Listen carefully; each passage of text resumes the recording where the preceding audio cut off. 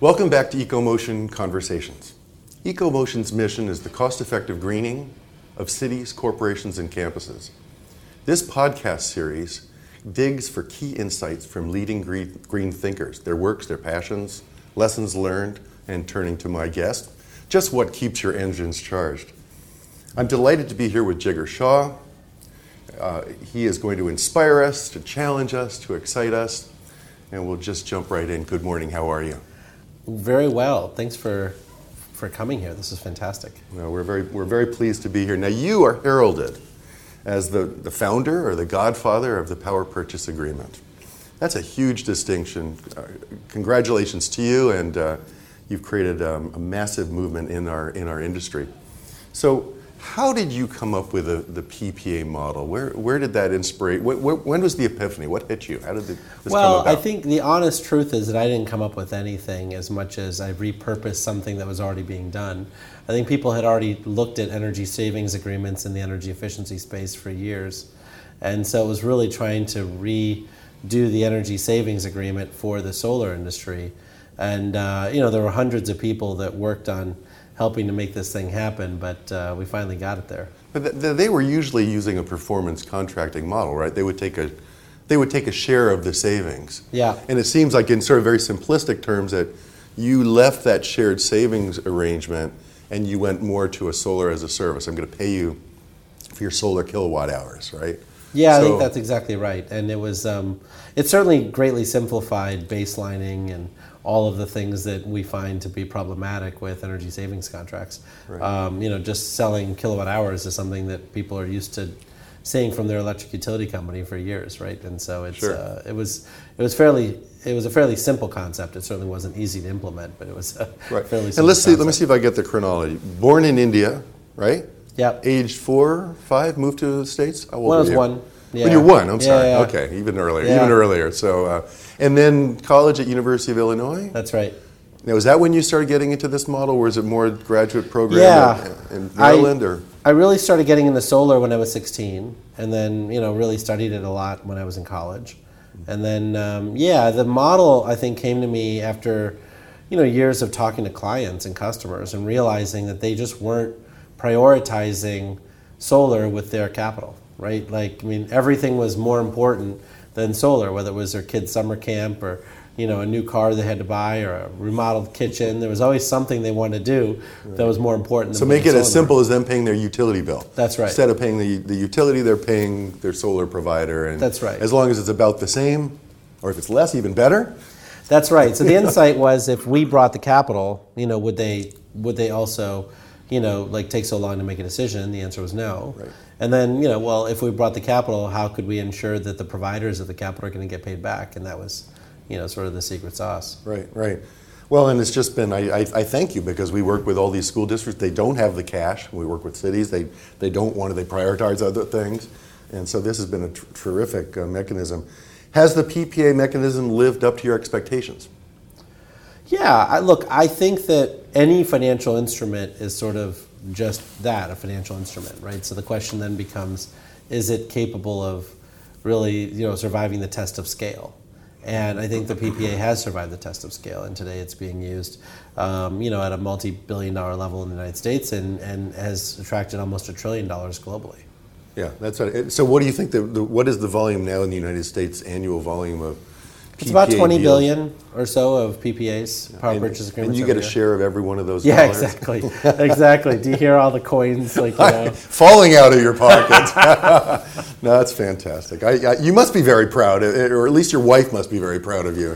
No, well, I'm very proud, and frankly, I think all the hundreds of people that helped me to put it together, I think, are very proud, and they're all sprinkled across the solar industry today. The SunEdison alumni are, all over the place, around the world, and they're doing great things, and so it brings me great joy. Yeah, and we're seeing in our, in these past few decades, we're seeing this transformation.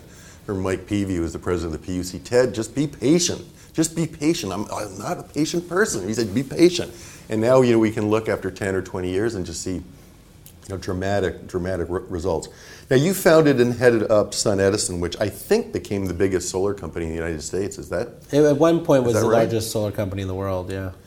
Now, and then you went to the Carbon War Room, which I just met you this morning, but I'm imagining you went from being deep in the solar business to wanting to get more into a policy framework. Was that the transition? Was that the allure of going to the Carbon War Room? Or the Carbon War Room was founded by Sir Richard Branson, yeah. which you can imagine. I mean, if he's anything, he's sort of the patron saint of entrepreneurship.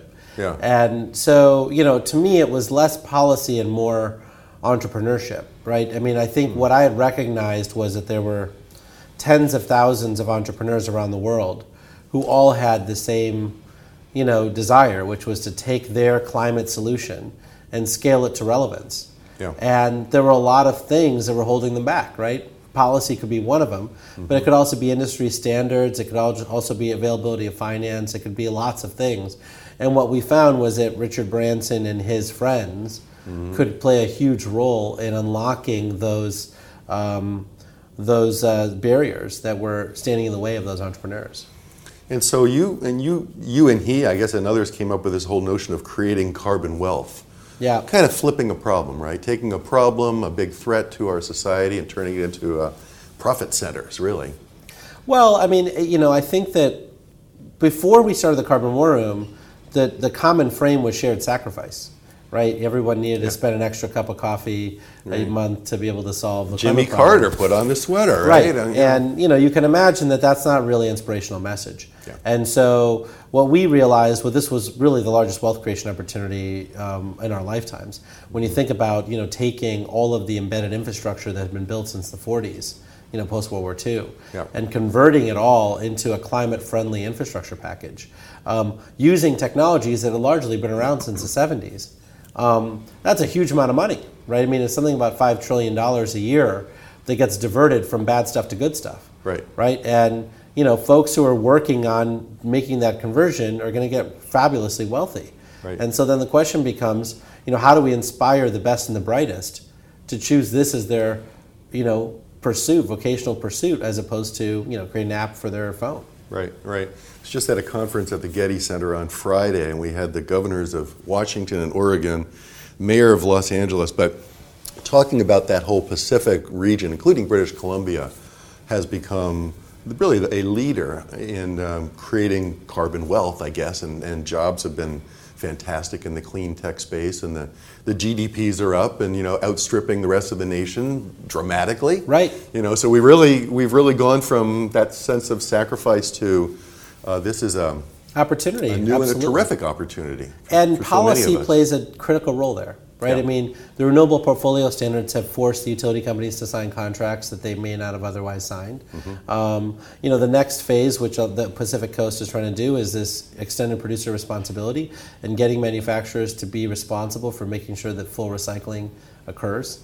So policy matters, and then once the policy gets passed, then entrepreneurs can come in and sell their solutions. Yeah, just really an aside. But what was it like to work with Richard Branson? He's the guy is really, really smart, and he comes off as aloof and not quite serious. A balloonist, all those things, recording right? artist, signing up people. But that really is his external persona. I mean, internally the guy is a shark, and what he really is looking for is figuring out how to actually take basically the brand and the sort of free publicity that he gets to dramatically reduce the cost of marketing for his companies, right? And he provides people a better experience, and in exchange, they keep up his antics and whatnot, and he's able to get, for a lot of these businesses, you're spending 10% of revenue on marketing, right? If he can reduce that to 5% of revenue, that's a lot of additional profit. Right. Now, where did he see this? Where did he see that combination with Rocky Mountain Institute being so valuable, or did you introduce that idea? Or? Well, I think that the big challenge with energy efficiency and all these other sort of areas is that there's a consumer element to this, right? Which is where Richard is, king, right? And we've never really solved that nut, right? I mean, we've never, even since the 70s, been able to say that this conversion is actually sexy and something that should be prioritized. Right? For a long time, it was sort of Jimmy Carter wearing a sweater. It was a fringe activity, and right? it still is sort of, sort of billed as doing more with less, which is not the most inspirational story, right? Yeah. And so the tech story of saying, actually, the fact that I can control my thermostat from my phone is pretty damn cool, right? The fact that I can actually see whether my doors are locked and my windows are shut from my phone is really cool, right? And that tech is now providing the level of energy efficiency that folks heretofore weren't really inspired to do, right? And I think Richard has seen that that is the next generation of Rocky Mountain Institute. Yeah, fantastic. So then what led to your, is it a pivot to generate capital, or is it, I mean, you're still on the board of Rocky Mountain Institute. Well, I just dropped off the board after being term limited. But basically, I think that, generate capital is a natural evolution of my beginning, right? I mean, my beginning was really around figuring out solar as a service. And now, generate capital is actually inspiring infrastructure as a service. So what we're doing is finding the entrepreneurs who are starting the Sun Edisons in their field and providing them the necessary capital to do the first institutional investments, right? Because what we're finding is whether it's anaerobic digesters or compost facilities or recycling or, electric vehicles, every one of them is misunderstood. They go to their local bank, they go to their local solar or wind investor, and they're saying, we don't understand you. We understand solar and wind, but we don't understand anaerobic digesters. We certainly don't understand carbon black, using biomass as a service, right? That all of these newfangled technologies, which have been around since the 70s, right, are something that they're misunderstanding. And so Generate steps in and says, we understand project finance. And it doesn't really matter what you're doing as long as it fits this formula. But if it fits this formula, we feel like we have a realistic vision of getting paid back. Right. And what percentage of your deals now are solar? Very few. I mean, I would say that we're less than 25% solar. Oh, really? Okay. Yeah, we do a lot of battery storage. Yeah, that was my next question. How is storage affecting your business and our country, I suppose? But let's focus on your business. I mean, it's that you're financing a lot of batteries in combination with other technologies, or sometimes independent of other For technologies? a long time, the batteries that we funded were really independent. Yeah. I think the solar plus storage thing has started to take off, but it's still quite confusing to people. Yeah. And I think that the projects that we've been doing have been examples of what others can copy, and so I think that is going a long way to getting people to confidently provide that service. But storage fundamentally, I think, is actually valuable to the grid, not really, or to the customer, not really to the solar. Right. It just happens that they can be sold together. And in some cases, they're conflicting with each other because of the rate changes and all that kind of stuff. Yeah. But it seems like most battery systems in California, I'm guessing, over 90% behind the meter, are 2-hour discharge batteries, right? Yep. So now we're going into this. You financed the Santa Rita Union School District project where we have energy resilience, and we're really looking at not 2-hour batteries, but we're looking at batteries to power a school for the whole day, and then indefinitely if the grid goes down. Yeah. So have you financed? Is this your first resilience project that you financed? Well, the resilience is in the eye of the customer. So there may have been other deals that we've done that they view as resilience, but this is certainly one of the ones that we're most proud of. And thank you very much for your role in making this happen. I think that schools in particular are looked to by the community as places to go to in an emergency, right? It's a place that needs to be safe enough for children, and certainly can be safe enough to provide services for the whole community. And so the sense that I get is that this project has brought pride not only to the school district and the decision makers there, but also to the community at large, which I think is critical. Yeah. Well, one of the things that occurred to me as we got deeper into the project, I was originally just asked to come up and provide batteries for the school district, and then we realized the solar and storage play, and then we realized that we were really creating microgrids, carbon-free microgrids, financed thanks to you, and then we realized, and this played very well with the school board, that if we had these capabilities, that these in a prolonged outage, heaven forbid, but in a prolonged outage, these can become terrific community assets, and the board went crazy over this idea. So we've been in discussions with the Red Cross. I've been with Cal OES, Office of Emergency Services. I was at a FEMA training the other day. We're figuring out the protocols for these campuses to become what I'm called powered emergency response centers, that can be these tremendous community benefits. So it's terrific. I'm a little concerned going forward. I'm trying to figure out how we finance what I'll call resiliency or 7 or 8 hour battery storage on campuses going forward. In this Santa Rita case, we had a combination of solar storage, microgrid controls, energy management systems, electric buses. We had a whole package going on. But it's going to be interesting to see how we finance that sort of level of resiliency. Well, look, I think that the solar industry has gotten itself into a frame of mind, which is probably unhealthy, right? The bottom line is that solar industry can get a lot of money to school districts that don't have a lot of cash in their budget, right? And the frame that we've given people is that, well, you need to save 20% of your electricity bill to make this pencil or worth doing, right? And the bottom line is that for a school district, 20% savings on electricity is real money. Yeah. But it's not a big deal, right? Ultimately, for these schools, they may have a $1.8 billion budget, right? And we're saving them $25,000 a year, right? That's not a big number.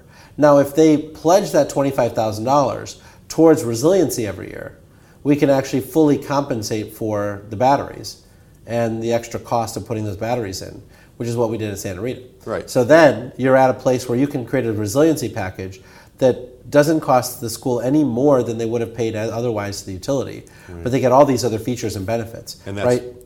And that transition of a conversation is very hard for the solar industry. They're so used to saying we're saving you 20%. Right. But in fact, the 20% is meaningless to the school. Yes, maybe it pays for a few more books here or a few more chalkboards or whatever it is. But in the end, right, what matters more to the school district is that the kids are safe and that this becomes a community asset. Right. And I think that the solar industry basically has to go away from selling a commodity to selling something more value added. Right. And I know in Santa Rita, they're happy to pay the exact same annual power bill. That's right. That they were paying to PG&E, and now they've got 100% solar in their campuses, and there's tremendous resiliency, and it's a happy story. So I guess, Jigar, you would say then for the hundreds of campuses that already have solar, that if we wanted to finance resiliency, we'd have to set up some sort of a green revolving fund, or we'd have to set up a way that they would take their savings from the existing solar and dedicate that revenue, that saving stream, that revenue stream to paying for resilience going forward. Well, I mean, you could simply just amend the document, right? The document that they already have that says that they're paying 14 cents a kilowatt hour, you now charge them 18 cents a kilowatt hour, which is their full savings, right? And you say, well, we're adding a battery now, right? Okay. So, I mean, and the battery then would be eligible for the tax credits and all that stuff. And so I think there's actually a relatively simple way to do this. I think that the problem is really around changing the mindset of the decision maker and saying, yes, you're paying an extra 4 cents a kilowatt hour. Those are 4 cents that you would have saved. But in fact, you're investing that 4 cents now into this resiliency infrastructure, which keeps the children far more safe and provides this community asset. Now, that makes a lot of sense to me, and you've greatly educated me already this morning. Thank you very much for that. David Kuhnhart, our friend David Kuhnhart, head of SolarLab, who's going to be we're interviewing next for our video, went out to something like 15 different financiers. Yeah. And all of them turned this down because there was no revenue stream, from the batteries. What's the matter with them? Why didn't they jump on this? Are the investors just too cautious to take on it? Look, I mean, Generate Capital was set up to be able to say yes to these kinds of deals. Yeah. Right? The vast majority of folks are set up to say no to anything that's not in their box. Yeah. Right? So when they went out and raised money from their investors, they said they were going to do plain vanilla solar deals. Yeah. This was not a plain vanilla solar deal, and so therefore they were obligated to say no. I don't fault them for that. Yeah. But I do think that that's why we were set up differently, because whether it's batteries plus solar or whether it's anaerobic digesters, there's a lot of technologies out there that are worth funding and situations that are worth funding that others are just not allowed to fund. Right. So you've got a group of investors that trust you to make, you're going out on, not on a limb, you're going out on a progressive edge. It's not the bleeding edge of innovation, but you're going out taking more chance than most investors would But so you must have a group of investors that just say, we get it, we understand that Jigar Shah is going Yeah, to bring well, us... myself and my partners, right, and then the 30 employees that work here, I think we're definitely trusted to verify that these projects fit into a box which is more diverse than other people's boxes, right? Yeah. Our box is still the same as everybody else's box around getting paid back, right? We're not a venture capital firm, so we're not intended to take the kind of risks that venture capitalists take where the technology could just fail, right? So in this particular project, we're using standard off-the-shelf solar panels, and then we're working with, a billion-dollar company in Sharp, to actually put in quality batteries with quality control systems,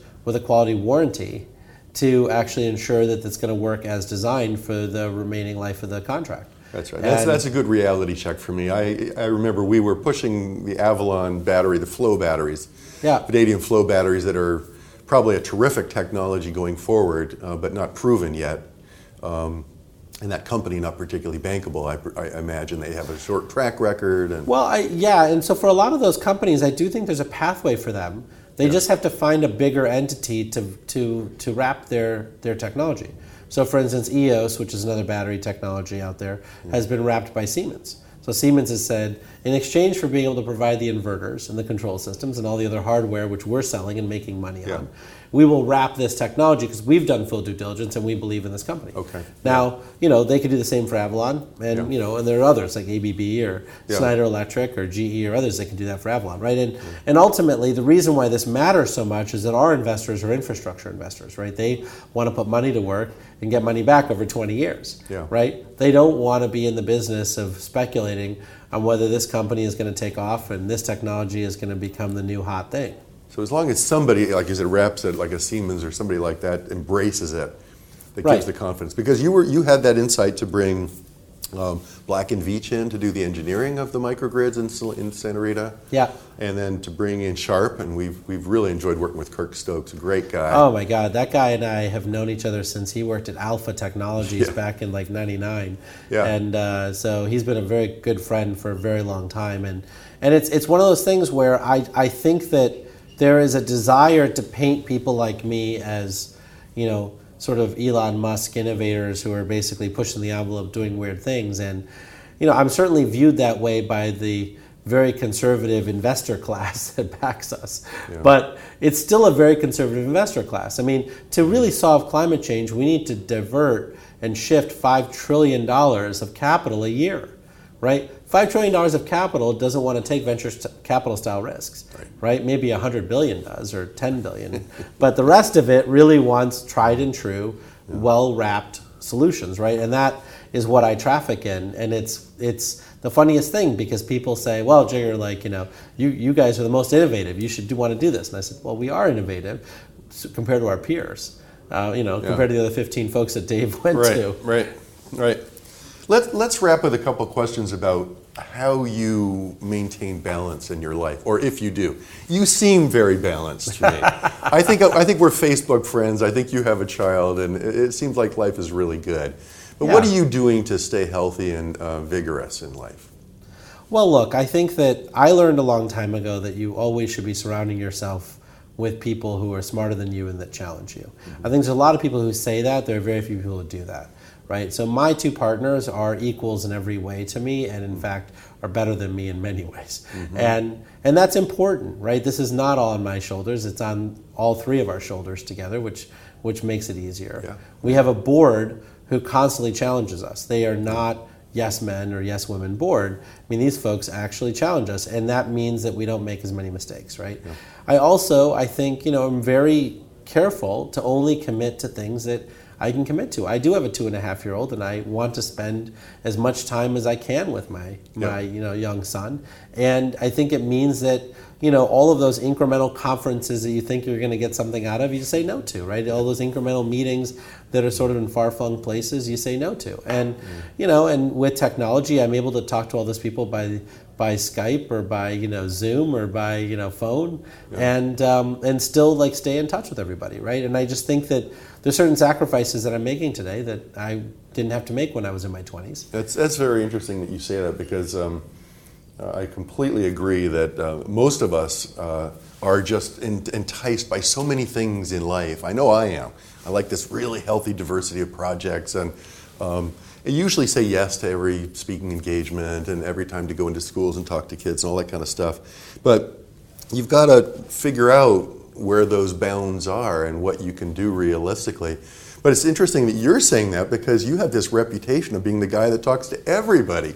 Well, I do talk to everybody, and I still talk to everybody. We evaluate 600 companies a year, and I have talked to every one of them myself. And I believe that everyone should be given the respect necessary by talking to people directly. Yeah. I've never understood the allure of middlemen and folks who screen people out and all that stuff. I think that every person who's working in the climate change movement deserves a fair hearing, right? Yeah. And I'm not above anybody else, and I'm happy to spend the time talking to them. I just don't think that I can fly on an airplane and meet with them in person every time. Right. It may be a phone call or a video chat instead. Right. But look, I think that one of the things that we have lost touch with in this day and age is treating people with respect and kindness by giving them our time, and I think that is something that I will continue to do. Yeah, and I really appreciated that when you and I started talking about maybe 8 months ago or so. You had your secretary call me up and say, Jigar, we'd like to schedule a phone conversation. And I don't get that very often. For just somebody wanting to understand where I'm coming from and swap notes. We spent almost an hour on the phone, and I told you my life story, and you listened and were interested, and you told me yours, and I was definitely interested. But that, I thank you for that, because I think we all can learn from that. It's too easy to jot a text message or to send an email, but not to really make the connection with somebody that makes you really want to work with that person going forward. So.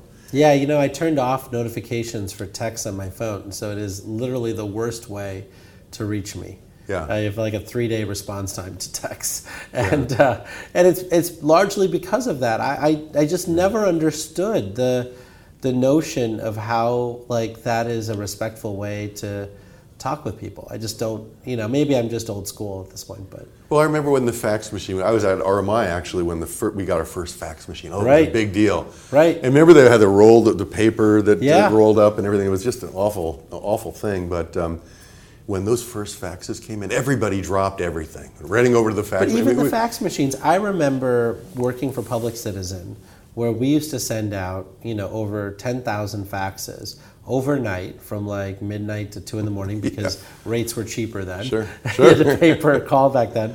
And it was so impersonal. I mean, had we gone back to the old church approach of a phone tree and actually called all 10,000 of those people using a phone tree, I think that we would have been more effective, right? And people said, well, but it costs more and whatever else. But if what you're trying to do is to create real human connections by which you can actually organize these very difficult to organize projects. The Santa Rita Schools project was not easy, right? It required a tremendous amount of coordination by yourself, by David and Soled, by the EPC contractor that we ended up hiring, MBL, and all of the complexities of working with the state of California regulations on schools. I mean, it was so complicated, and it worked because people actually genuinely jumped on the phone and talked to each other and coordinated and project managed and genuinely tried to understand people's point of view so that we could craft this financeable deal together. And I don't think that's easy to do by text or by email. Yeah.